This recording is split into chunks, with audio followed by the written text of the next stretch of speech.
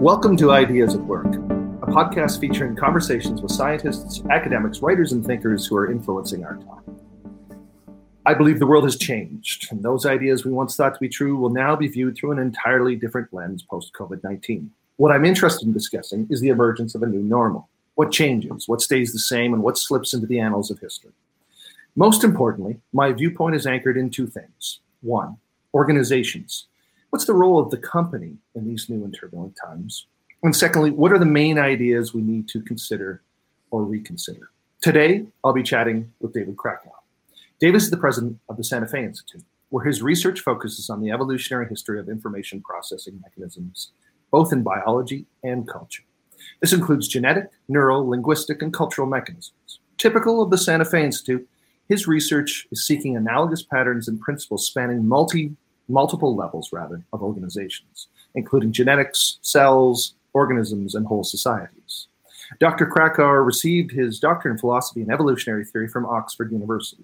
He remained at Oxford and was named a Wellcome Research Fellow and a lecturer at Pembroke College. He then accepted an appointment to the Institute of Advanced Study in Princeton. David also served as the director for the Wisconsin Institute for Discovery.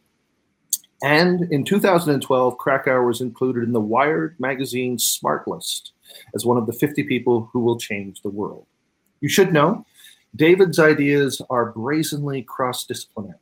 The big question that David asks, what is intelligence? And as importantly, its corollary concept, stupidity, has huge implications on how we see science, philosophy, and the nature of the organizations that we all belong to. I suspect after COVID-19, there'll be a great sorting, a sort of dividing line, BC and AD, if you will. And some ideas and thus some organizations will wither and others will prosper. As organizational people, and I believe we all are, we need to ask ourselves why. Are there ideas that can make sense of these strange collectives of humans we call organizations? Well, we have no better guide than the maverick scientist leader of SFI, David Krakow. David, welcome to Ideas at Work. Thank you, Toby. Looking forward to it. Yeah, good. So first off, you sit atop the perch of this place called the Santa Fe Institute. Can you tell us just a little bit about what the Santa Fe Institute is? Yeah, so the Santa Fe Institute describes itself as the global headquarters of complexity science, right? Where described by others in different terms, where Rolling Stone magazine, I think, described us as the Justice League for Renegade Geeks, and so on. So the history of the Institute is bound to the history of the Manhattan Project. We are in Santa Fe, New Mexico, on a mountain. And in the 1980s, a number of scientists involved with Los Alamos became very interested in applying very rigorous frameworks and methods to very difficult problems, problems outside of physics. The history of the Southwest, archaeology, the workings of the brain, human behavior, society at large, to include cities and so on and so forth. Yeah. And a sort of field that we call collectively complexity. That is the study of adaptive systems. Right. Yeah. Right. And physicists, as you know, don't study adaptive systems. They study electrons and quarks and condensed matter and so on. They were asking the question, could you be as successful at generating big theories, like the theories of Maxwell or Einstein or etc., but in this domain of adaptive phenomena? And that's what we do. We've been doing it since 1984. And we've been variously successful and unsuccessful. And perhaps we can discuss some of that. Yeah, right. And so some of these founders, as you alluded to, were quite influential in their field. So Murray Gell-Mann winning the Nobel for discovery of the quark. Other Nobel laureate, Ken Arrow. One of the interesting things early on was, and this was a little surprising, I think, for an institute that likes to think of itself as somewhat maverick, and I think it is that the founders were establishment. Right. In other words, so the key figures here, Murray Gell-Mann, Nobel Prize in Physics, Phil Anderson, Nobel Prize in Physics, Ken Arrow, Nobel Prize in Economics, and so on. these are people who were at the pinnacle of their career, highly respected. Yes. But I think they were sort of closet adolescent mavericks. I think that they had been very successful. They were very smart and very deep, but they wanted more. And someone like Murray, for example, as you know, he always wanted to be an Indiana Jones style archaeologist. That was his dream. It just turned out he was a bit too good at math and physics. And it was easier to, essentially, I mean, to be honest, it's simpler to be accomplished in those fields. So I think this was a sort of a late life desire to confront problems that they had been fascinated with in their childhood, actually. And so that's surprising to many people. You mentioned companies and organizations. I think most people would think that if you want to build something really crazy and radical, you should start with crazies and radicals. Right. But we didn't. Right. And in fact, we had a very different development. We started with sort of these unimpeachable, extraordinarily gifted leaders of their respective fields. And they then attracted the radicals and mavericks. And they gave them a kind of umbrella protection by virtue of their status to pursue really crazy ideas. If they had founded the Institute, it would have failed. Interesting. So a couple of things to unpack there. I'd like to just dig into a few things. So one of them was, you mentioned that they were deep. And in my reading of the founders, my observation is, obviously they're deep, but my other observation is that they're broad. Yeah. They had broader interests than what you would typically think a Nobel laureate would have. Well, but that's interesting because that turns out to be a myth. And in fact, there's a book that I was recently reading called Range. I don't know if you saw that book, written by Epstein. Oh, yeah. He's the guy who wrote The Sports Gene. Yeah. And it's quite a nice book. Oh, but yes. One of the things that he talks about in that book that I didn't know was that, in fact, one of the characteristics of Nobelists is their breadth, because one tends to assume that they would be representative samples of the community in which they work, but they're not. They typically have a lot of breadth. As you point out, our founders were unbelievable. And, Phil Anderson, one of them who just died, who worked in condensed matter, was actually, I think, the fourth best Go player in the world for a while. Yeah. And when I met with him, all he wanted to discuss was literature, not science. So I think you're absolutely right. In fact, that's one of the tests that I use when I'm talking to people coming to SFI, which is I sort of know what their science is. What I want to know is what they're reading, what they're listening to, what their broader interests are. And that's not just because you're interested in acceptance. It's because you actually think that creativity happens with adjacent ideas and adjacent fields. Is that correct? I think that's true. I think it sort of depends what you do. And in complexity science, the game is connecting domains of knowledge, connecting methods, much closer to mathematics. And in that sense, we're not very disciplinary. And having the appropriate sort of S-shell orbital electrons so that you can bind with lots of other elements in the periodic table to build interesting molecules is our game. Right. And so we're a bit like a hydrogen atom. We're kind of tiny, we have one electron, we bind to lots of stuff. And whereas I think most departments are these big, rather inert, heavy elements that are very deep and potentially can produce a lot of energy, but they don't interact with much. Well, I'd love to jump into a conversation about science, philosophy, reduction, and complexity. But maybe before we go there, you can define for me what complexity is. One of the observations I've had at SFI is complexity is spoken about, but there seems to be everyone seems to be loath to define it. Yeah. It's often, I think it's Justice Potter Stewart, in his famous description of pornography. He knows it when he sees it. Yeah. Is it a tell that complexity seems to be so difficult to describe, or Or how would you describe it? Yeah, we've talked about this, Toby, and I don't feel this way. I think that, if one was being fair, you'd ask a physicist how you define physics, right. and they'd get all flummoxed, right? Because they couldn't. And in fact, it's quite interesting. I have asked that question many times when people ask that question of me, right? Because they want to put me on the spot and show that our field is embryonic, whereas theirs is mature. And I say, okay, what's your field then? Right. And most can't answer the question, by the way. Yeah. You should do the experiment.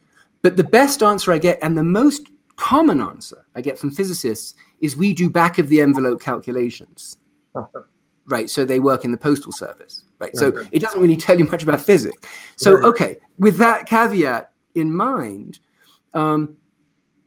I think you can define a field in different ways. One of the ways you do it is by domain. That's typically what people think. Biology studies living things, right? Physicists study non-living things, which are either very small or very big, and chemists study non-living things that are kind of in the middle, that sort of thing. So by domain, we study adaptive systems, right? And so that could be an economy, it could be a brain, it could be a human society. They all adapt. And that's the biggest, I guess, integrative factor. But then you have to develop methods that are appropriate for the domain. And so that's the other way in which you define a field, right? And I think that, so we've been developing over 30 years, and many other people too, tools and frameworks that work when you're studying adaptive systems, and you're not trying to sort of shoehorn a complex phenomena into a very simple box, which happens a lot, right? You use the tools you have, and we'll get there, reductionism being kind of easy, and so people use those methods all the time. So the methods of scaling theory, of adaptive dynamics, of network theory, of agent-based models, of genetic algorithms, and all the things that over the years we've been producing in order to address that domain. And then there are these much deeper, formal ways of thinking about it, which of course interest us here. And that has to do with the fact that when you try to use these methods on the domain of adaptive systems, you produce a very different kind of theory, and it doesn't look like a theory in physics. And some people would say it looks like a computer program, right? I don't think that's true. Or it can look like a very lengthy physical theory, like the Standard Model, but it very rarely looks like F equals ma. Right. And so we call that the description length, or the Kolmogorov complexity, which is that as the adaptive system grows, the theory grows. And that doesn't happen in physics.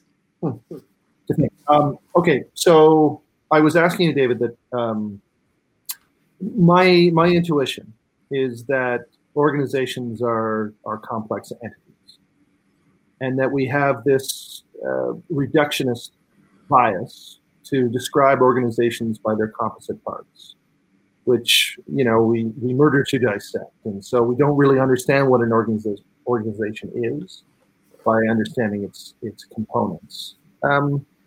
Help me out. Am I on the right track here? Yeah, I think so. I mean, you gain some understanding, but it's not like a car. I mean, it's quite complicated, this. So if you take a mechanical object, so a non-adaptive object that we built, there is certainly understanding that comes from pulling them apart, a watch or a car. But even a device as simple as a clock or a car, that's not enough. And I can name the parts of a watch, but I can't assemble one. So some of these elements of the limits of reductionism even appear in the classical domain. Now, when you get to a biological system, if you pull apart the brain, you would learn almost nothing. In other words, if I showed you what was in my brain, it would just be a bunch of little cells, much less informative than pulling apart a clock.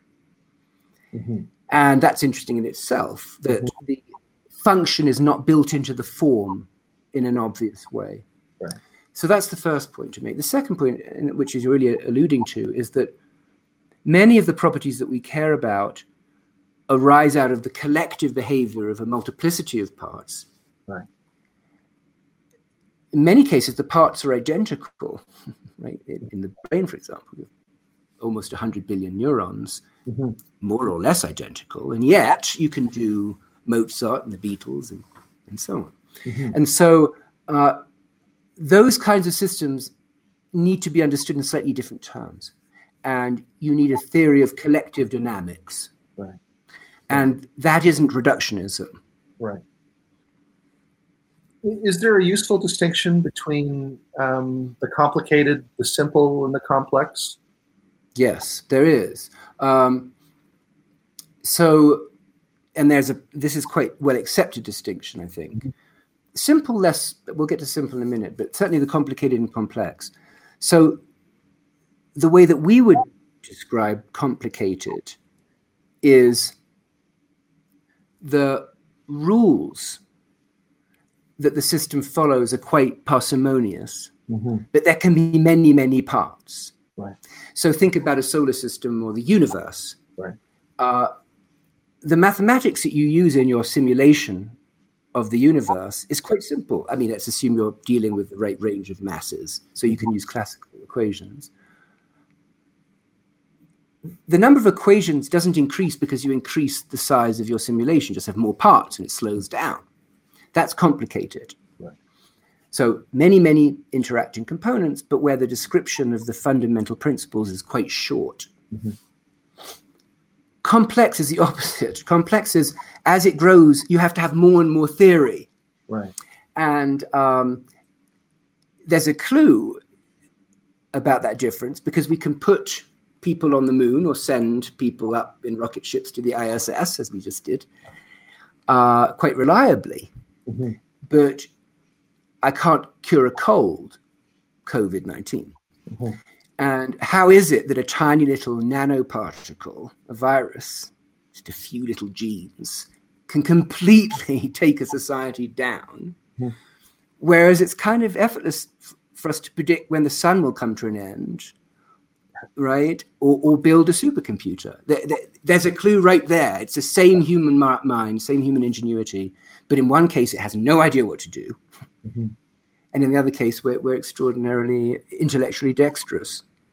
Now, when you say in complexity we need more and more theory, is that just the current state of our understanding? And do you think we'll reach a state where we'll have theories as parsimonious as there are in physics? No, I don't think so. I actually think that is a characteristic of complexity.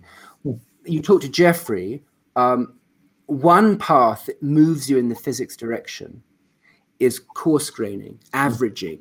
Right. And if you deal with average quantities, you can come up with F equals MA like statements, as Jeffrey and his colleagues have, right? And it's the scaling of city size and patent production or metabolic rate and mass. So very simple equations which deal with average properties. But if you go to a higher level of precision, say to the level of neural circuits or the internal structure of a company, then the heterogeneity matters. So, Toby, you matter in your company. You're not just another cog. And neither is anyone who works in your company. And I think that at that level, if you're engineering as opposed to describing, then the theory grows as the system gets larger. Are you familiar with this? There's a management consultant, and he has a heuristic about, his name's Dave Snowden. He has a heuristic about complicated, complex, simple, chaotic, called the Cynefin quadrant. Do you know this at all? Or? I mean, someone might have mentioned it to me, and I might have forgotten with great alacrity. Yes. So, remind me. No, it just builds an idea space where you can have some idea of how to operate in, if you think you're in a simple environment versus a complicated one. I just didn't know if you had been exposed to it. I tend to find, I have been asked similar questions, and I tend to find these, I don't know, so to be fair, perhaps he's understood. But complexity is sufficiently nascent a field and sufficiently difficult that some of these near bromide insights into how to navigate in a complex world strike me as maybe premature or wishful thinking or marketing. Yeah. I don't disagree, but at some point, those of us who are pragmatic and in the world probably need some shorthand for, how to operate. But that's a very interesting point. And I would say, and this is where I think human beings, by virtue of navigating in complex worlds, have developed quite good intuitions. And we've also developed pathological ones. Right. But I find often, and I mean, it might seem a little odd coming from me, but the more sort of earthy, intuitive appreciation for how things work, often vastly more compelling than some simplified theory of a management consultant, right? And so it's sort of odd that at the either end is where I like to live, right? Give me people of great judgment and a certain kind of modesty in understanding the limits of their experience, or give me the other one, which is the kind of modesty of the difficulty of deriving a theory that works. And I often find that kind of intermediate space a little underwhelming. Right. Now, if you were to put these on poles in a continuum, is one science and the other the arts? Is that what you're saying, or are you saying something? I don't know. That's an interesting question. I don't think I'm saying that, because I think artists develop very rigorous approaches to representing reality, and as rigorous as scientists. I'm talking about the value of experience, I think. And if you live honestly, right? In other words, and knowing the difference between an approximate theory that recognizes its own limitations and its temporality, and a kind of assertion of excessive confidence that doesn't have a good empirical foundation. I tend to get a little bit, I get a rash when I listen to that kind of idea. If you're going to brag, you better have the math to back it up. Or something, right? Or something, have the experience, right? Have the, in your life, there is such a thing as wisdom, or have the rigors. Yes, absolutely. I think both of those for me are compelling.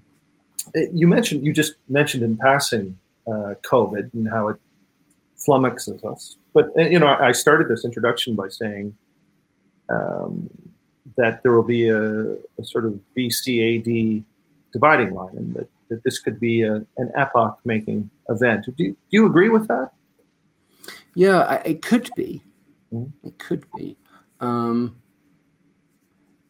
It should be, right? I think that's odd. Here's the thing, I feel more confident in saying it should be than it will be. And I'm wondering why I say that. And I think it has to do with the resilience of the institutions that have led to the crisis, in part, right? Because, as everyone knows, the crisis is a complex crisis because so much is entangled in it. We're seeing it as we speak in the streets of the major cities of the world. I mean, this is all related. And this exasperation with the state of the world, and the COVID was a laser beam that was shone on those weaknesses. And it is an opportunity for us to do something, I think. But I'm a little concerned that our memories are too short. What about our tools? So maybe this can be a segue into reductionism versus complexity. You mentioned that here we are in the midst of COVID, a couple of months now, economic slowdown, what looks like almost in many parts of the U.S. at least, complete civil unrest, so a tearing of the social fabric. What looks like a tearing of the sort of cultural deal that we have with one another, with what a leader is and how people should react. And so a deep disquiet with what's going on. And as you say, all of these things completely entangled with one another. Do you feel like complexity can be a tool to at least unravel for a second this entanglement and begin to see very much so. I think that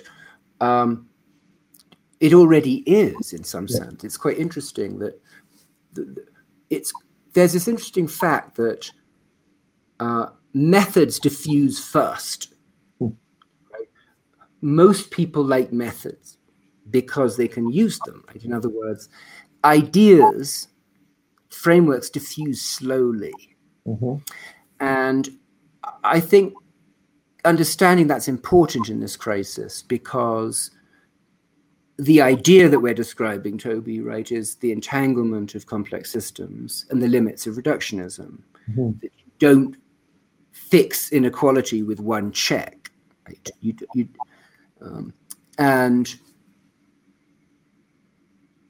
But that's difficult. Mm-hmm. To understand that you're beholden to the Amazon is difficult, right? Mm-hmm. Etc. On the other hand, you can produce this theory called network science. Right? Mm-hmm. And network science is used all the time now, mm-hmm. in particular in modeling epidemics. You can produce agent-based models, mm-hmm. which are how we model the spread of disease in cities. So there are methodological contributions of our science and others that are in use today, right, that go beyond the models that we had 10, 20 years ago, and they're useful. Mm-hmm. So it already is true. But I think the question you're asking, which I think is more important actually, is we have to rethink society. Mm-hmm. We have to rethink the fact that it is actually, in some sense, irreducible. Mm-hmm. And that taking it apart into sort of simple causal elements and remedies that treat it in those terms are bound to fail. Mm-hmm. And I think that's the bigger thing that people should understand. And I think there are many beautiful case studies of that. And we have been trying to provide, I think scaling that you talked about with Jeffrey is a good example. I think adaptive dynamics mm-hmm. is a good example. So in other words, there are these frameworks that aren't taught that would give people an intuition for how here I am, David, in Santa Fe, New Mexico, depend on someone in sub-Saharan Africa and all the networks that connect us. Right. And the flow of goods and services and the kinds of governance required to manage that kind of distributed system is not taught, and we barely understand. Right. Right, and can we blame all that on reductionism, or is there, I mean, we also have a type of binary thinking, a sort of Manichaean us and them, a black and white. Can we blame that on reductionism, or is that just another cognitive bias we have? Like it's hard to see, more than two sides and pick a side. Yeah, I think. Or am I conflating too many things? Well, no, I don't think so. I think that when I think about reductionism, I think about it in many different ways. Yeah. Right. One of them is the illusion that you can understand the whole by understanding the parts. Yeah. And that's even false with water. Okay. Yeah. You can stare at an H2O molecule until the cows come home and not understand the transition from laminar to chaotic flow in your tap. Okay. So, and it's worse when it comes to adaptive systems. Mm-hmm. So that's one kind of reductionism. And already we know it's very limited. Another kind of reductionism has to do with causality, mm-hmm. which is this obsession with monocause, which is if you just fix this one thing, everything will be okay. Right. And hence this obsession with one-dimensional quantities in the field that I work on, intelligence, the IQ, this, the monetary value of a thing, right, etc. The interest rate, as if GDP, and you can just multiply them We love those things. Right. And that's not ontological reductionism. It's epistemological reductionism. It's saying I can understand things by looking at one dominant factor, and that's false for many of the things we care about. And then there's the kind of pernicious disciplinary reductionism, which we see now all the time, which is, for example, I want to understand human behavior. Neuroscience can tell you why. In other words, good leaders have serotonin in abundance, or whatever, you name it. This kind of rubbish. And that's a different kind of reductionism, and it doesn't respect. I've been boosting my serotonin. Not? You do not need to boost your testosterone, let me just say. And so this is a very different kind, and it says that there are preferred levels of explanation, and that higher levels don't count, and which is absurd. It would be like saying, as we've discussed before, a mathematical theorem to be true would have to be presented in biochemical terms, which is obviously silly. Do you think we have our civilization is at a stage epistemically where we're still suffering from a type of physics envy, that we still wish for causality and a simple explanation because it has been so effective in some fields? Do you think? Absolutely true. There's just no doubt it's true. Yeah. And that is the persistent allure of the simple. Right. I mean, it is extraordinary, right? I mean, Newton in the 17th century is living with his mother because there's a plague. He's dawdling about under an apple tree, and he works out how to essentially land a lander on the moon, right? The universal theory of gravity. And that's just so awesome. Right? Why can't I do that with, my relationships or something, So I think that it's obvious why it's so attractive. It's just false. And we should say it has been very effective in its domain. Very effective in its domain. Yes. Yeah. Interesting. Okay, so your area of expertise is intelligence and stupidity. And so you talked just briefly about IQ, and I've never talked to you about this, but many people think generalized IQ is the predictive element psychologically of so many things that we find important. Do you believe that to be true, or are we being myopic? Oh, we're definitely being myopic, and I don't believe it to be true. So I believe it to be false. Okay. So, well, there are different ways of getting at this. And I should explain for those who don't know. So I work on the evolution of intelligence and stupidity, which means I'm interested in many species that are not human. In fact, I hate to point out to people, most species are not human, right? So if you have this Darwinian worldview and you're interested in plants and oak trees and bacteria and cephalopods and cats and dogs, then the IQ test is less than useless because they can't take it. Okay. So I want to know where intelligence came from, and that means I have to look at qualities that all species possess in different degrees. Mm-hmm. And answer why they increase or decrease and so on. So that's the first point I want to make. It's useless if you're interested in anything that isn't human, okay, right. Including machines, by the way. Okay. So the second point is that it's useful, but in ways that might be surprising.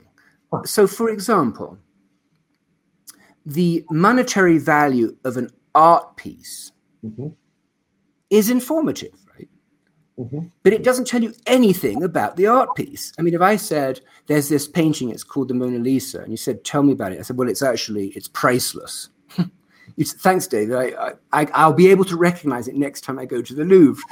And so that's the sense in which I don't like IQ. It's so coarse-grained, even though, and we can get at what it's saying, it is saying something about the object, which has something to do with its market value, but in a different market in this case.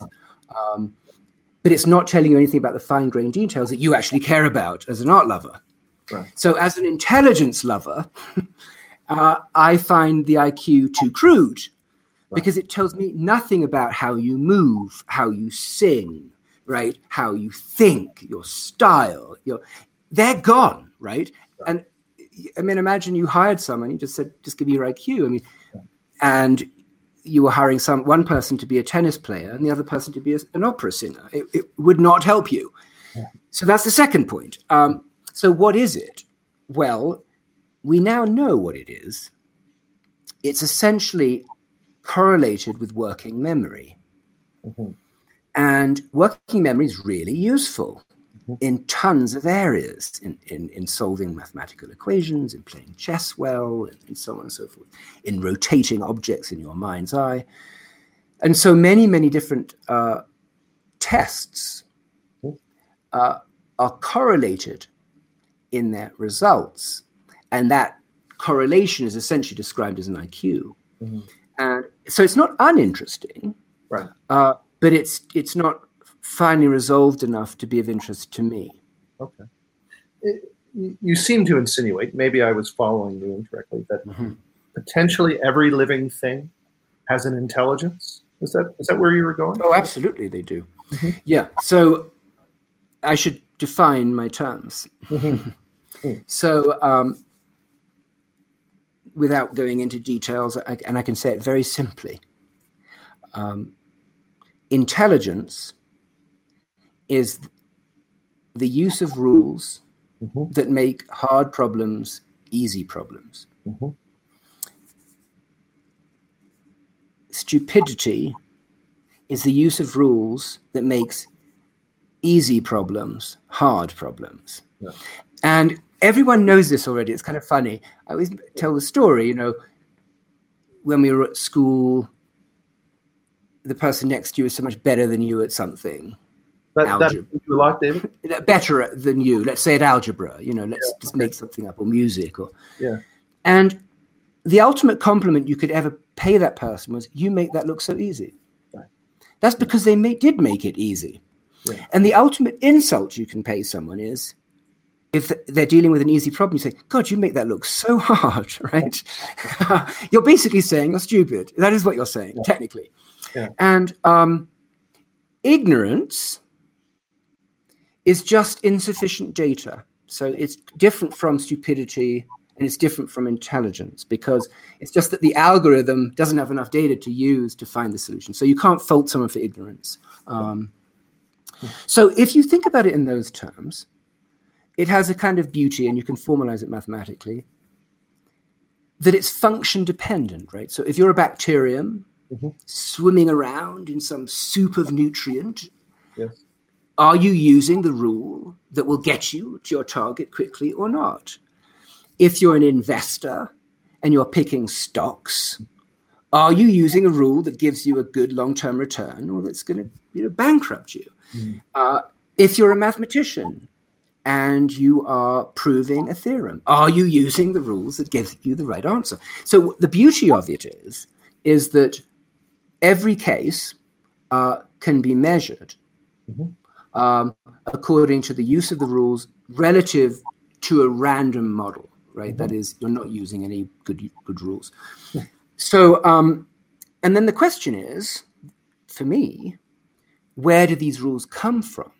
How do we learn them, right? Can you generalize from one rule to another, which would be a kind of a meta-intelligence? So, society, for example, in being racist and sexist, is being stupid, right? It's using a rule, which is, I'm going to use some superficial attribute, your chromosomes, right, or some pigment in your skin cells, as the basis for a political decision, right, or an employment decision. That's manifestly stupid, and it conforms to the definitions. And why I care about this, by the way, as an ethical research project, is I believe that anyone can acquire rules to make them smart. Right. And that's the other thing I don't like about IQ. It's innatist. It says, here is this coarse-grained quantity that can't tell me the difference between an ant and a sea lion, right? And you were born with it, right? So it's a sort of a double whammy. And the history of the IQ test, as you know, is rather tawdry. But I'm of the school that believes that while we might show differences in the efficiency with which we can acquire rules, right? Some of us might acquire mathematics more quickly than others and so on, you can still acquire them. And there can be pathways of acquisition that might have gone unexplored. And moreover, and this is where it gets really interesting, yes, you can compensate for a bad rule at one level with a great rule at another. And that was the whole basis of Moneyball, right? You say the individuals might not have the best rules, but there's another rule that allows me to aggregate them that makes them better than everyone else. Yeah. And that's why I think this is a powerful framework, and that's what I've been trying to work out. I mean, formally, what these rules look like, etc. Right. So just to play it back to make sure I'm following along. Yeah. So now, do you call this, like, if IQ is like sort of a generalized IQ, a GIQ, do you call this a universal IQ, a UIQ, or? I don't call it any Q because it doesn't reduce to a single scalar, a single real value. What it amounts to, Toby, actually, is our motion through culture is a motion through a rule space. And we acquire and jettison the rules that best serve our interests and the interest of the collective, according to your disposition. And it's a much higher dimensional space that doesn't reduce to a single value. Well, got it. There seems to be a deep relationship between this sort of like a Turing/Shannon definition of information and this universal intelligence. So some of the theories that I use to articulate these ideas are information theoretic. Yes. So why does the universe manifest intelligence? No, well, that's interesting. Is it an accident? Is it? Well, okay, so that's interesting. Because there's another question here, which is life itself. Right. What do we mean by life, and what's the relation of intelligence to life? And that's a longer conversation over several single malt whiskies. But here it is in a nutshell. Energy, free energy, that we need to live is not evenly distributed in the universe. Right. For example, in our solar system, most of it's concentrated in a giant fusion reactor, the sun. And we need that energy. So how are we going to get it? And we need to internalize rules that allow us to efficiently harvest the energy. So that's the first sense in which it's necessary, because to the extent that living phenomena require energy to grow and reproduce, gaining access to that energy is not always obvious. So a plant, for example, can orient its leaves in such a way that it maximizes the area exposed to photons. And that kind of phototropism is an intelligent response of the plant. If a plant buried itself, it went the wrong way, right? That would be a stupid plant. It wouldn't last very long, right? Yeah. So that's a good example of an intelligence of a plant. And of course, in our societies, the energy that makes a difference becomes more and more competitively isolated and hard to access. So, you can look at the evolution of life through this lens. I mean, if a large ungulate is able to acquire a huge amount of energy by eating grass, which doesn't require huge strategic ingenuity, right? A large predator that is conscious of the behavior of the ungulate outsmarts it, literally, and acquires energy vastly more cheaply. In other words, instead of having to graze for 24 hours, I can just nibble you for an hour. Yeah. And so that's the sort of Darwinian picture rearticulated through intelligence and energy flows. And it goes all the way up, of course, to companies, because the information we need is not universally available. And we use our ingenuity to gain access to it, either through espionage, right, or better use of data sets, or better computation with the same data sets. So the story of why is interesting because on the one hand, it's the why is the competitive nature of life and the fact that resources are not uniformly distributed. And so everyone is after that finite resource, and ingenuity helps. But the deeper metaphysical question of why that at all? And that's, I think, an unknown, actually. I think that life seeks to represent the world in which it lives, to encode reality. That's what a genome does. That's what a brain does. And the initial impetus towards that kind of reflection of the universe in living matter is not that well understood, I'd say. It seems dangerously teleological when you say it should. Yeah, it does sound that way. I think that I think those early stages are difficult. Once it's got going, then it's kind of obvious, right? In other words, once that worm has eaten something for you, right, then just eat the worm, right? And at that point, we're okay. But at the very, very early stages of this process of ratcheting up intelligence, I think it's difficult. I don't think we have a great answer to that. Have you done less abstract work on understanding the collective intelligence of organizations, like Jeffrey has done work on understanding the life scale, the lifespan and scale of organizations? Yeah, so lots of work. So so of course now where does the sort of rubber hit the road, right? And I have worked in many different scales. One that interested me many years ago was in building molecular transistors. So can I build a computer that solves a problem out of proteins in cells as opposed to building them out of hardware? So I did a lot of work on the statistical physics principles of biological computing devices. And okay, so that's one area we could talk about. At a totally different level, and that's a number of us here, Jessica Flagg and Brian Daniels and others, Simon Judeo, we've been looking at how can you interpret society as an intelligence inferential device. Right. And we derived a new theory that we call inductive game theory to try and explain society as if it were a circuit.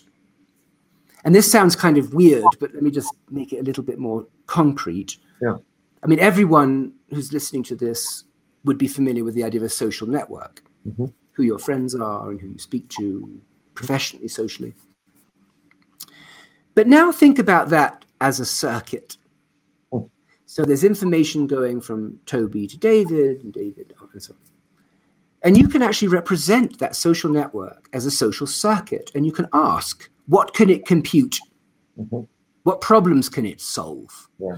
And some social networks are terrible at solving problems. They have the wrong structure, the wrong circuit design. And others very good. And we've worked a lot on the structure, if you like, of social circuits and the kinds of things they can compute. And one of the things, incidentally, that we worked on quite a lot was conflict. If you have a certain kind of social circuit, will that produce a very long conflict at a very high amplitude? Or will it be very short-lived? And how could you change that circuit so as to change the outcome? Right. And that's something that we've done a great deal of work on. And using real data sets, actually, globally, to try and understand and predict the origin and duration of war. Do you think there's a possibility that if organizations have a collective intelligence, that we have seen or theoretically should see a type of Flynn effect in organizations and societies, as if they are actually good at error correction and they're making hard problems easy, should they actually get more intelligent as they grow and evolve and age? Well, or they could senesce, of course. I mean, it's a very interesting point. I think that I don't think we have yet the social computation theory of the firm. Most economic models treat the firm as a one-dimensional thing. Right. And what you're asking here, I think, is a really interesting question. And to answer that, you'd have to say, okay, we have to reconstruct the circuit of the company. We have to define appropriate actions for individuals in that circuit. Yeah. So in an integrated circuit, it's quite easy, right? Current flows or doesn't flow. This would be more complicated than that. And then ask, what function is it computing? Is it computing it robustly? If I eliminate those units, do we lose the function? If I add those, do I gain a better function? I think that is the future, by the way, of the firm. I feel we need to develop rigorous collective computation theories for organizations. We're doing it for the brain, right? That's called computational neuroscience. It's not familiar to many people. It's familiar to people working in deep learning who use neural nets, right? So, but we don't, for some reason, yet develop comparable models for companies. We could. And we do reconstruct social networks, and many companies offer that service, but they don't go to the next step. Yeah. What do you think is actually flowing in the network of an organization between these circuits or people? Is it doesn't seem to be just information, or it's information that would be defined slightly differently. I think it's very hard. And that's why in our case, when we studied warfare, it was quite easy, because the thing that we studied was the circulation of aggression. Right. Or violent conflict, right? It's very easy to measure. So you can say, within that unit of time, how many conflicts were you involved with, and so on. It's almost as simple as looking at spiking in neurons, right? Right. But what you're asking is, how would you quantify ideas and knowledge? What are the right units?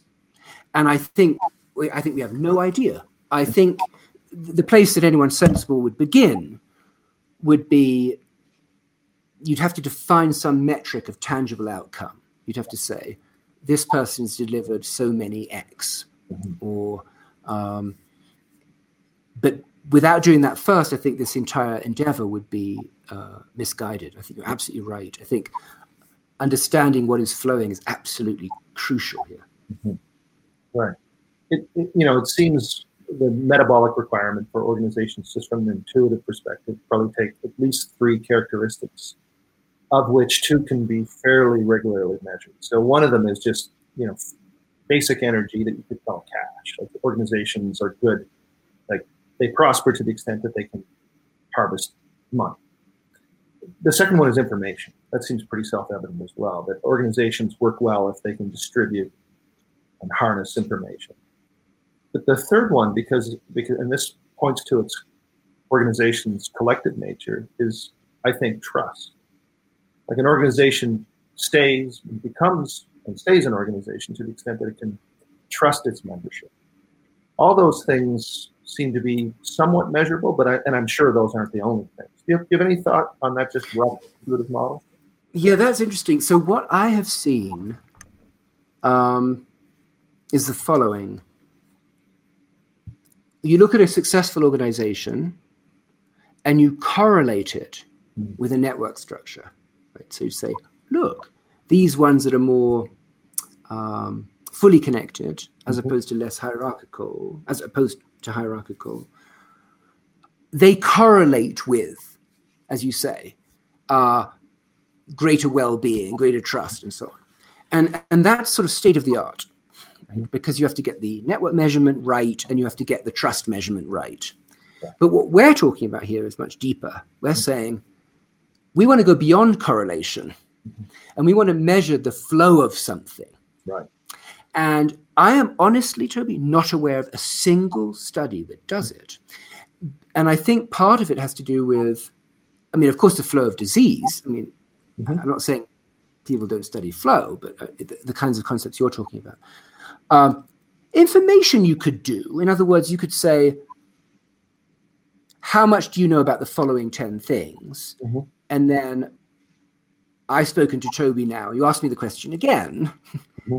And then I say, okay, I've acquired 6 of those from you. And so you could measure flow through suitable surveys. Trust would be extraordinarily hard. Mm-hmm. But I think this is really important, actually, just to get across, by the way, the difference in really good and bad theory. Because, in fact, if you go back to the founding documents of the Institute, mm-hmm. one of the conversations they had, and that Murray was very keen on, was don't prematurely mathematize, right? Get your concepts straight. And I think that's exactly what you're saying. And I think, what do we mean by trust? How do we operationalize it? How do we measure it? I don't do any modeling, no networks, no flows until I get that right. And then we can think about it. And I think it'd be a very interesting project. I've talked to you before about, I think you called it the 3 M's of mayhem, I believe. Yes. There's a distinction between models, mathematics, and metaphor. That sort of seems connected to this idea that don't mathematize until at least you have a working idea of the first 2. Do you see them sequentially, or do you see them as... Not necessarily. It's. I think in many cases they are. I don't think they have to be. I sometimes call this M-cubed mayhem. And that mayhem derives from not knowing which of the 3 we're dealing with. Right. And it was our earlier conversation with me being disparaging about, these kinds of theorists of the firm, yes, who pretend to be in the domain of models and math, but actually are in the domain of metaphor. Right. And I think there's nothing wrong at all with metaphor. It's exquisite. It's just that it behooves us to know which one we're in, right? Yes. They come with different affordances and capabilities. Right. I think it depends on the problem, as you pointed out. I mean, you go to the success of reductionism. Mm-hmm. Newton, it's an interesting question. I mean, but he was pretty fast to the mathematics. Right. He didn't need to mess around too much with metaphor. You could argue historically others did, and he benefited from that, which might be true. I think it depends on the problem. I find in my own work, for example, that I'll give you an example. So there's a paper that we just finished, and it's on the cyclicity of institutions, why things come into existence and why they disappear. Mm-hmm. And I'm particularly interested in scientific revolutions, why ideas last beyond their sell-by date, right? Which is true for many things, including me, probably. So, but that formalizing that model was very hard for me. Huh. And so I had to start with visual metaphors.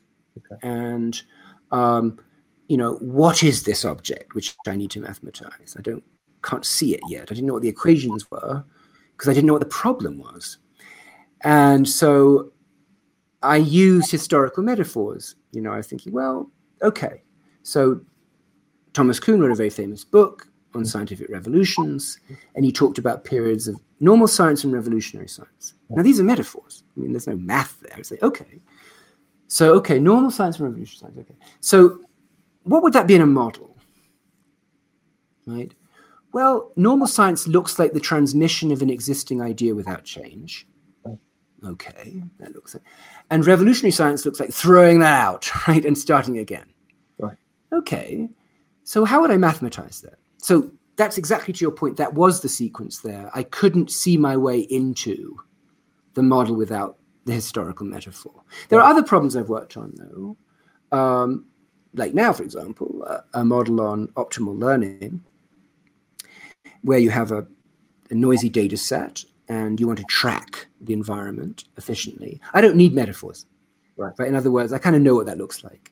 Right. And you could be right historically in the sense it could simply be that I'm so familiar with the latter that I knew where to go. Right. Whereas in the former, I had to sort of use that more subjective framing.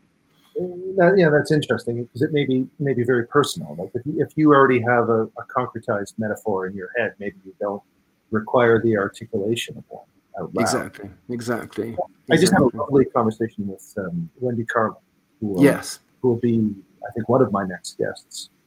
And, she gave this great presentation with Sam Bowles, who I'm sure you saw it. And it was explicitly about the narrative of Yes. And an emerging new paradigm with an emerging new narrative. And one of the things we talked about is, potentially this is the death of neoliberalism. And neoliberalism has a metaphorical and a narrative structure. Like we can all point to it. And if there's an emerging paradigm, what's its name, and is that important? And she thought it was important that this new way had a name, and it would have a credo, and it would have a one sentence description, and it would have a archetypal story. And do you think that is probably important for economics, which is publicly consumed? But is it important for some of the basic science that you do as well? Yeah, I think it's really a deep issue.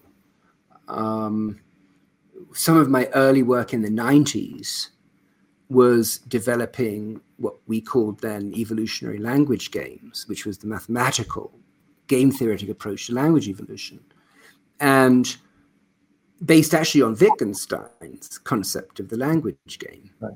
And again, that's kind of a deep issue. And the basic question there is, let's say that we are both confronted with a continuous reality. It's not a discrete reality. Right. Color is a good example, right? It's just a continuous electromagnetic spectrum, but we still have red and orange and green and so on. And so you have to carve up the continuum, and you have to share it and know that you're pointing to the same frequency. So there's what in game theory is called a coordination problem. Okay. And in order to solve certain cooperative tasks, you had to invent linguistic categories which are false because reality is continuous. Right. But to coordinate, we needed to do it. And I think that's the sense in which I believe in the value of the narrative. I believe the narrative might be important as a coordination mechanism in society. Sure. But we shouldn't confuse it with reality. And I think what happens, which is the problem of normality, and loss aversion, etc., is that we actually confuse those language games for reality and cleave to them. Right. So somehow you have to build into your narrative a half-life, that says, it's going to kind of expire at a certain point. You should know that when you invoke Wittgenstein, the two people who are currently listening dial out. That's probably the podcast maxim. we just lost our that is fascinating. So, back to potentially more practical matters. You run an organization yourself. You're an organizational man. Mm-hmm. I called you the maverick scientist leader. So you're balancing a bunch of different things there. An observation I've had is that the way SFI is structured, and I'd like you to talk a little bit about that, is potentially the way many organizations will be structured in the future. You want to just let us into how SFI is structured? Yeah. So SFI balances a distributed network of affiliated researchers with physical loci, and there are two of them in Santa Fe. Yeah. And that's important, incidentally. Physical space matters, but it matters less than we have assumed it matters, right? So we fetishized it. But it matters. So I think one wants to be pluralistic about this. So the Institute we don't have tenure, of course, and we don't have disciplines and departments. We jettisoned those right from the beginning. So we're very sort of problem-centric, not department-centric. And we realized that to do that, we needed a network of individuals who had complementary insights, and we had to find a way of integrating them. And so our faculty are all over the world, more or less in every continent, at universities and research institutes and companies, And we bring them together at the physical space to discuss problems. But of course, many of the solutions are provided off-site, right? So the Institute is much larger than it would appear if you visited it. I mean, everyone has stories to tell about it because it's kind of a famous place, and people visit and they say, well, this is great. This is obviously the outhouse. You know? And you say, no, that's it. So we're not one of those big, edifice complex type of institutes. We live in beautiful, small, as you know well, Toby, adobe houses, which are appropriate for life on Arrakis, Dune reference there for nerds, and beautiful mud buildings that are human and humanizing, that people from all over the world like to come and work in. And so, now yes. Just to interrupt, if you are also, I should point this out, if you're just a cynical operator and you care about the bottom line, I must say it's an ingenious way to get hundreds, if not thousands, of the brightest minds in the world that you don't have to pay for necessarily. That's true, but there's some really, you're absolutely right, but here's the key point. That's absolutely true. So again, just to clarify for everybody, most of those affiliated faculty are not on our payroll. They're on Harvard's payroll or Yale or Cambridge or whatever payroll. Okay. The key is that their intellectual and emotional vectors align with ours. Right. We as an institute in the collective will enable their mission, often more so than their home institution. Not always, but very often. And so your attachment, actually, and this has actually been the great success of the Institute, is not to the person who pays you, but the person who allows you to realize who you are. Right. And you're right. But it's quite sincere, and I think it's real. And my job, in part, when you talk about leadership, is to make that true. Right? In other words, if Toby at Shopify said, "Look, I'm paid here, but everything I deeply care about is at the Institute. Help me realize my ambition," because it's not being realized at Shopify. I hasten to add that's a thought experiment. But if that were true, that would be a true alliance. Yes. And so I work very hard to make that true. It is like, again, I think there's something in that. Like, I think that is a metaphor for how humans are going to relate to organizations in the future. Just imagine when, potentially there's a universal basic income, many of your needs would be met. Where do you actually find this sort of intellectual and emotional juice in the world? And I see this sort of loose affiliation of like-minded people being the organization of the future, not just scientifically, but in all aspects of life. No, I think it has been true in a way. I mean, people have that affiliation to a city, for example, or to a nation. We call it patriotism. To their reading groups, to their sports clubs. You can support the Chicago Bulls, but they sure as hell don't pay you, right? I mean, they don't pay many people, but it can be your entire life, your commitment to a sports team. Mm-hmm. And we are exactly in that business. We want to be your life of the mind. Yes. Right. So with respect to your ideas, and of course that means we're very selective because it is a scarce resource, the Institute. And we pick our affiliated researchers extremely carefully, with very high standards, we hope. Mm-hmm. And so it's not a demotic populist institute by any means. We serve the world intellectually as a sports team serves its fans. Right. But not everyone can play for the team. Yeah. And I think understanding that duality is critical to the success of an organization like ours. Mm-hmm. That's fascinating. You talk about just the structure again of the organization. You talked about growing the graph versus growing. Yes. Can you just dive into what that means? You're sort of recapping some of the things we talked about. But yes, yeah, sure. So because of this emphasis we have on adaptive reality, very broadly construed, right, at many scales, the way in which we think about building the organization is different. So, and I make this distinction between growing the vertex versus growing the graph, okay? Now, just for everyone to understand, a vertex is just, if you look at a graph or a network, perhaps more familiar, you have edges or lines connecting circles, and those are called nodes or vertices. And so let's say a university or a cancer research institute or a climate research institute or a poverty research institute focuses on its area of expertise and attracts to itself more and more people with that expertise. Right. So it's essentially a clonal organization with minor variations and great depth. That's growing the node or growing the vertex, right? And that's what a department is. It's the standard model of knowledge production in the history of our civilizations.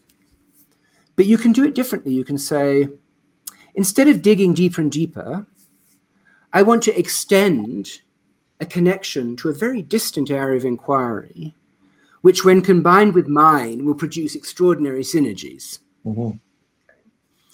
And a good example would be neural networks and machine learning, right? You say, I want to solve AI type problems in a very circumscribed way, and I'm going to connect to this domain of neural networks. And all of a sudden you get things that can win Go and not do much else, but everyone gets excited about them. Okay, but what have you. So that I call growing the graph. And for the Santa Fe Institute, that is my strategic value, right? In other words, what do I do in a position of leadership beyond being a mascot, right? And I'm not a very good one. I'm not even cute, I'm not cuddly enough to be a mascot.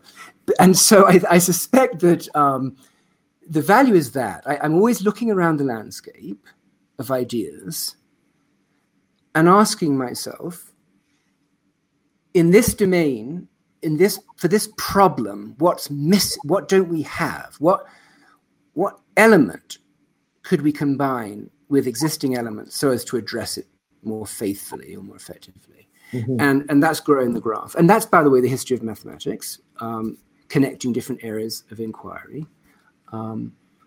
They're both complementary, right? In other words, it's not us versus them. It's not, both are important. It's just that the places that grow graphs versus growing nodes, right, are measure zero. There aren't any.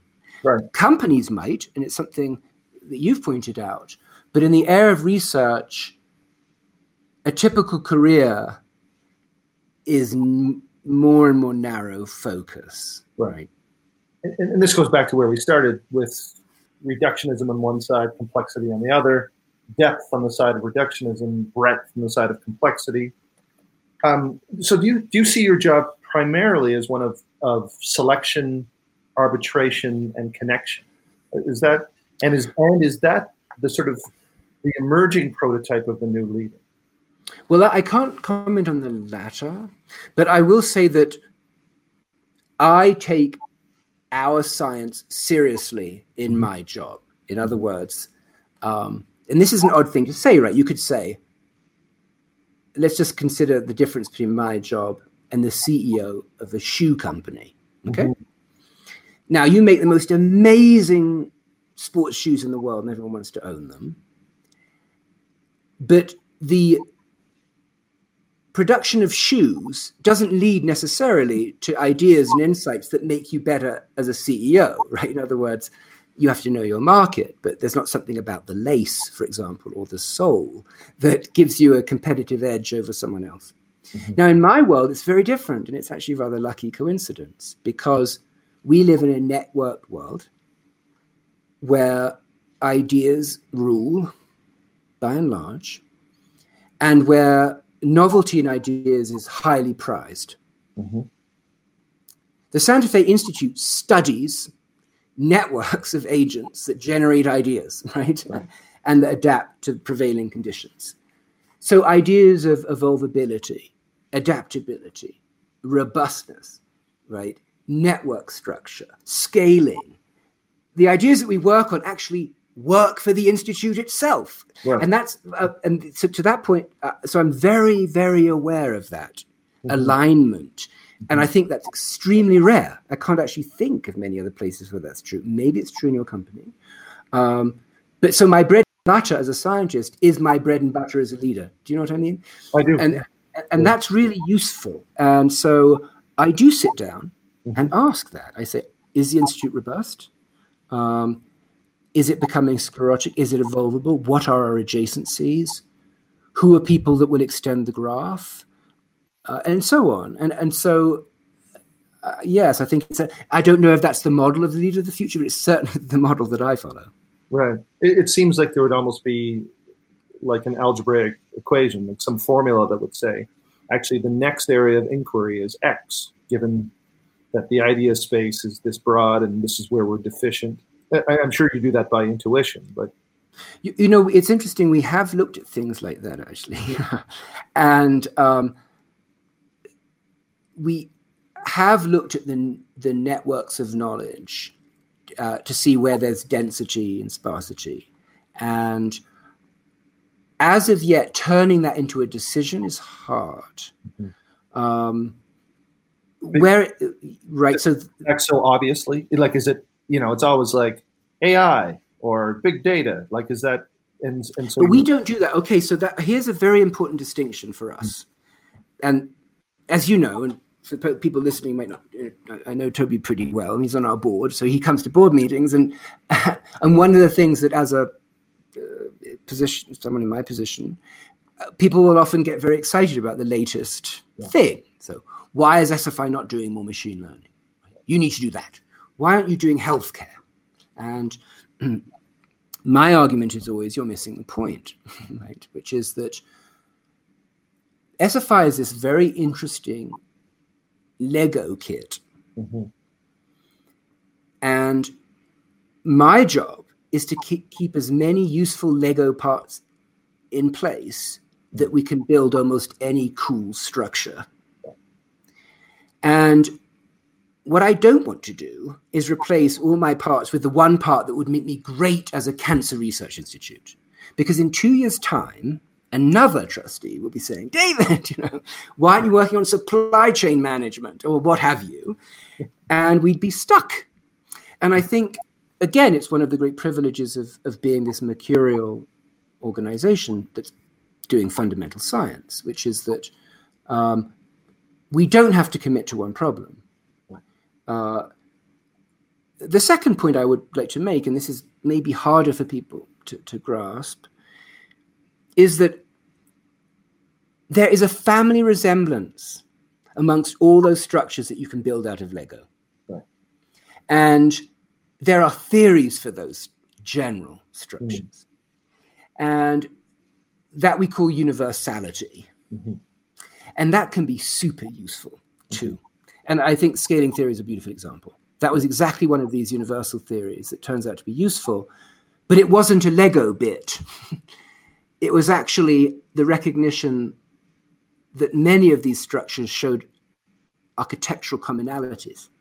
And so you can theorize at that level too. So it's kind of neat that you can play both the modular assembly kit game and the generalized theory game at the same time.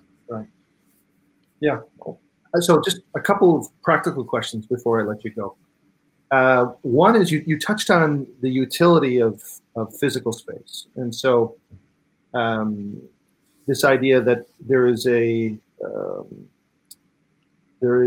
exodus to SFI. It is like a pilgrimage, rather, that people take, and it feels that way. It's a Santa Fe is a tertiary city. It's difficult to get to. It's painful. When I'm there with board members, there's always grumbling. But I also think that's part of its genius, that you're sort of cloistered and stuck there. My suspicion is more and more organizations are going to resemble that, at least for the next couple of years when travel is not as frequent. Do you have a heuristic about how? Yes. Yeah. Well, I've thought about this a lot, and of course, as you know, I tend to think in threes. I'm not quite sure why, but about everything. And I have this metaphor. Templar Knighted. It is, but I think of it as Charles Persian myself. And that is that I have the metaphor of, the mountain, the monastery, and the metropolis. Mm. And that is how I think about places. And think about the following workflow. You need some time alone to really think broadly without the constraints of society. Mm-hmm. Metaphorically, you go into the mountains. Now, that could be many different things for people. I mean, that could be a swimming pool in a city. I don't mean to be restrictive, but it means isolation and solitude, etc. At a certain point, once you've reached some kind of conclusion in your own mind, you need to share that with a society that is tolerant of a diversity of opinions and supportive. Mm-hmm. That's called a monastery.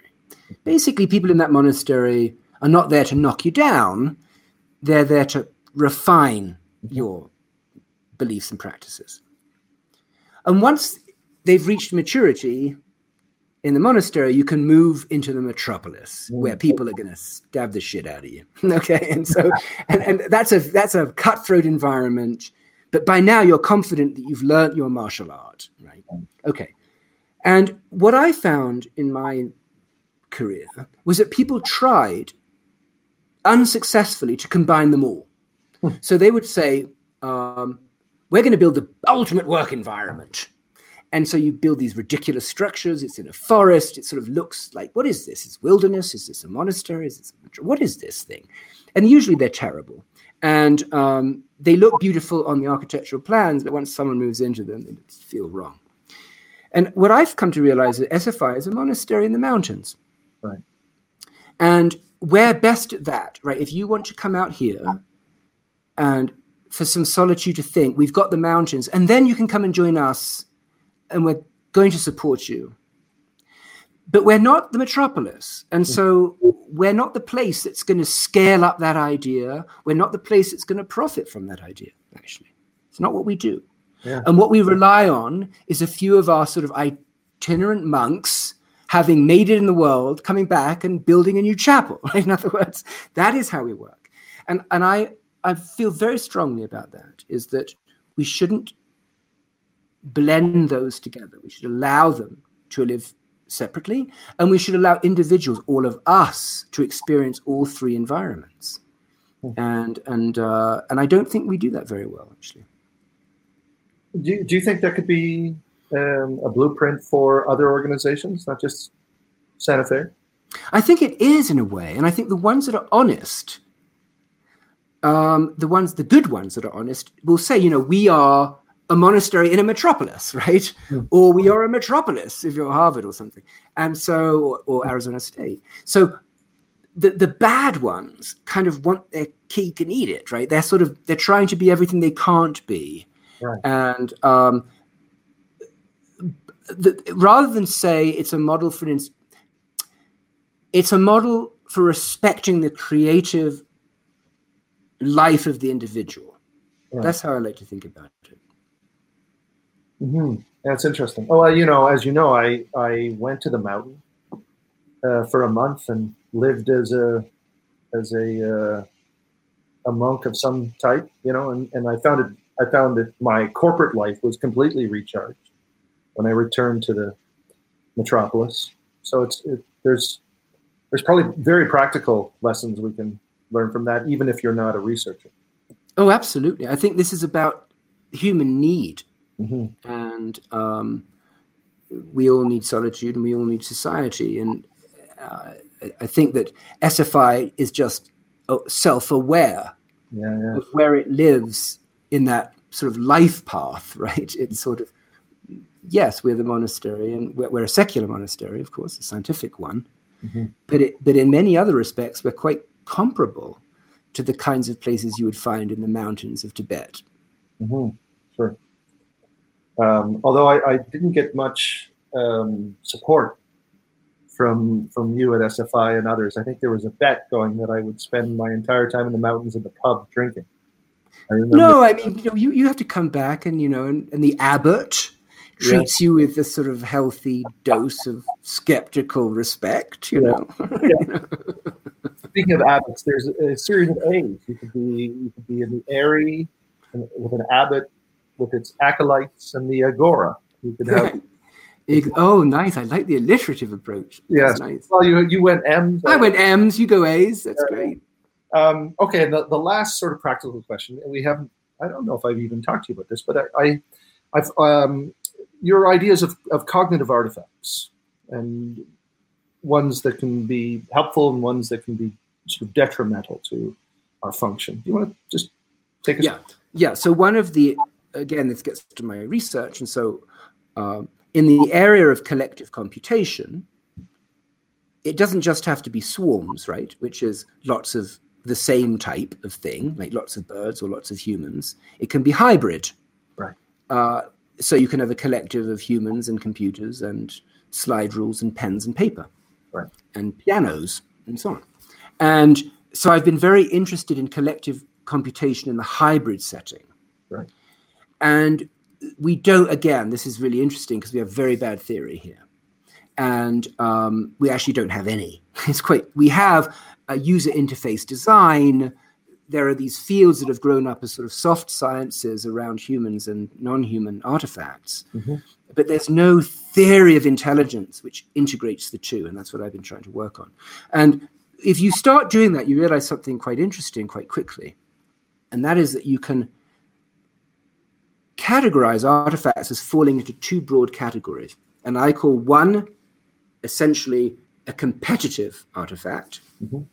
And the other one, in different languages, you can call a cooperative artifact. And let me just give you an example of each.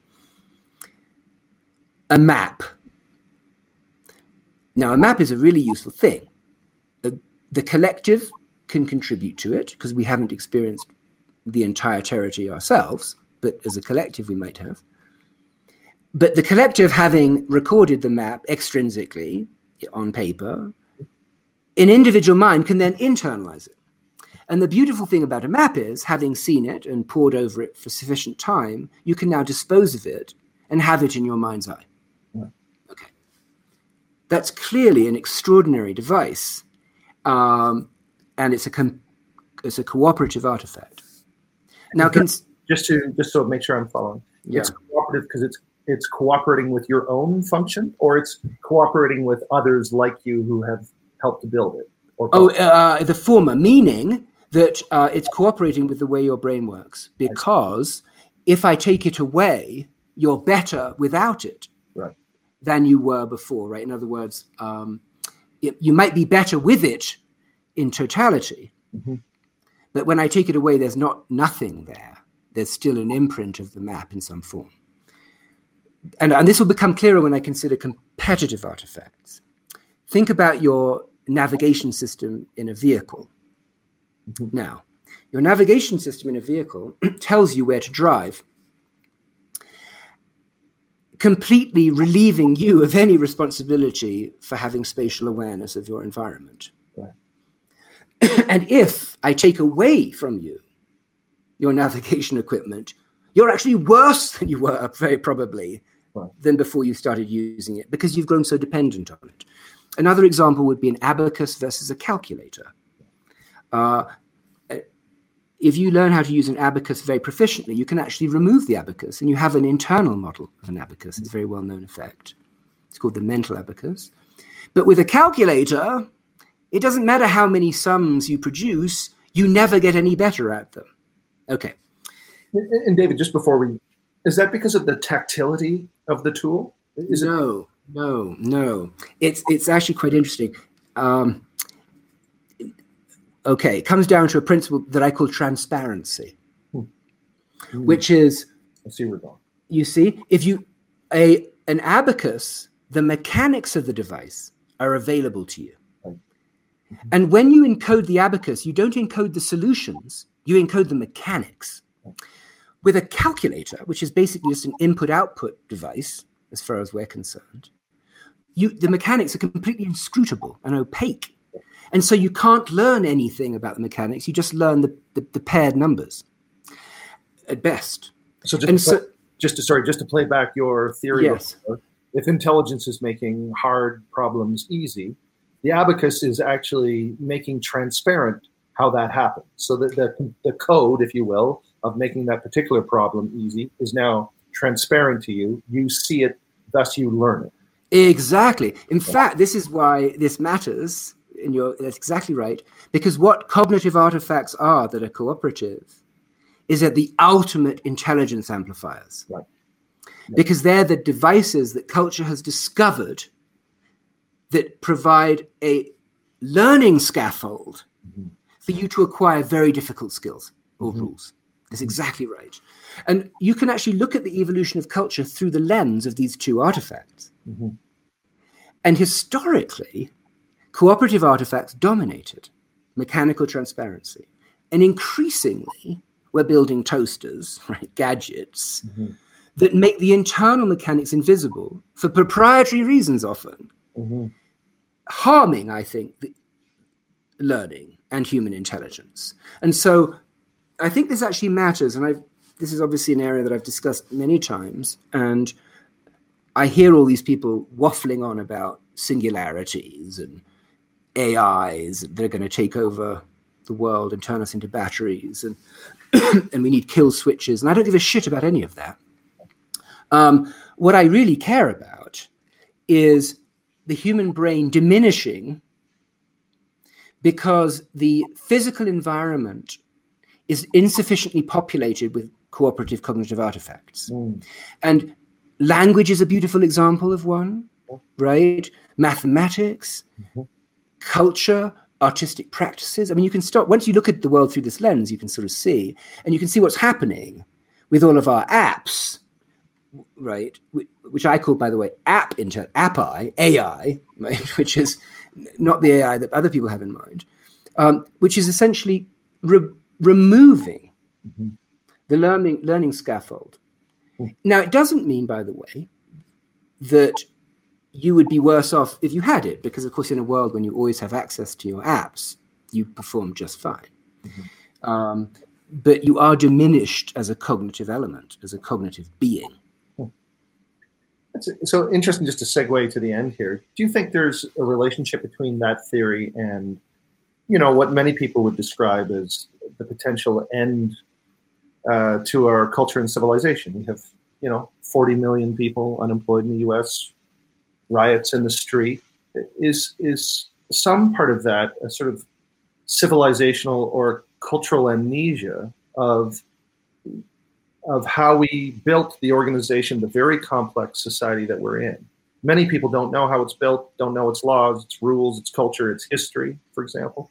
Is this contributing to this sort of malaise? I think it must.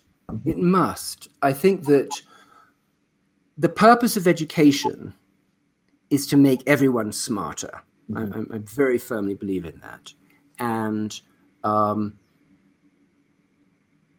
there hasn't been as much progress in developing these cognitive artifacts as I would have hoped.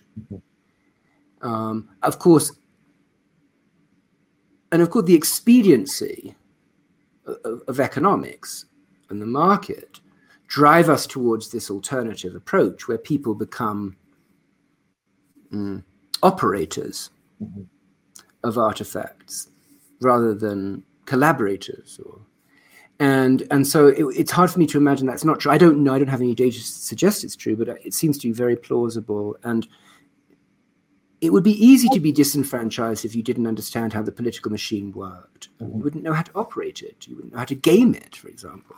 And so I think you're absolutely right. I think this notion of cognitive transparency, I very strongly believe in. I think you have to give everyone X-ray specs to see through complex machines. And that's why I'm such a fan, by the way, of games like Minecraft, where you allow kids to co-construct reality. I mean, they learn the rules for building things. And I think there's a huge amount in that domain that we could be thinking carefully about. Right. So, given these uncertain and turbulent times, let's end on a note of optimism. What can potentially get better and why? Everything. Everything. No, I really believe that, actually. Yeah. I think that's what's so frightening, right? It gets to my point about normal science versus revolutionary science and inertia, and the forces of change versus the forces of stasis. Mm-hmm. And there isn't one domain of activity where we couldn't sit down for 5 minutes and propose a better alternative. Mm-hmm. I really believe it. And I think that you then have to answer the question, so why hasn't that happened? And I think there are just too many vested interests. There's just too many reasons not to. And unfortunately, the discretionary power is very unevenly distributed in terms of, instrumental power. And I think we've had enough of that as a society. And I think democratizing everyone's ability to contribute to the structure of the world would be tremendous. Mm-hmm. One of the things history teaches that pandemics are often revelatory in that they reveal the real structure. To your point about cognitive transparency, and to the point that things can get better, I think that everyone is actually realizing how things actually work now. Like what is essential now? What that word has played out over and over again. So potentially we can share your optimism that with cognitive transparency, the whole world can be transformed for the better. So I will just add, if the Institute could make accessible without excessive dilution these tools and frameworks, right. I genuinely believe that they would be the groundwork for a new society. Yes. Well, that's lovely and noble sentiment, and one that I back 100%. So thanks, David, for your time. Always enjoyable, lovely, and fun. So. That's fun. I wonder how you're going to make sense of all of this, Toby. That's going to be great. Just going to throw it out there. Let that be the problem of other people. Let other people worry about that. That's great. Well, anyway, it was wonderful seeing you. A great chat. Yeah. And we'll catch up soon. Cheers, Dave. Bye-bye. All right. Bye.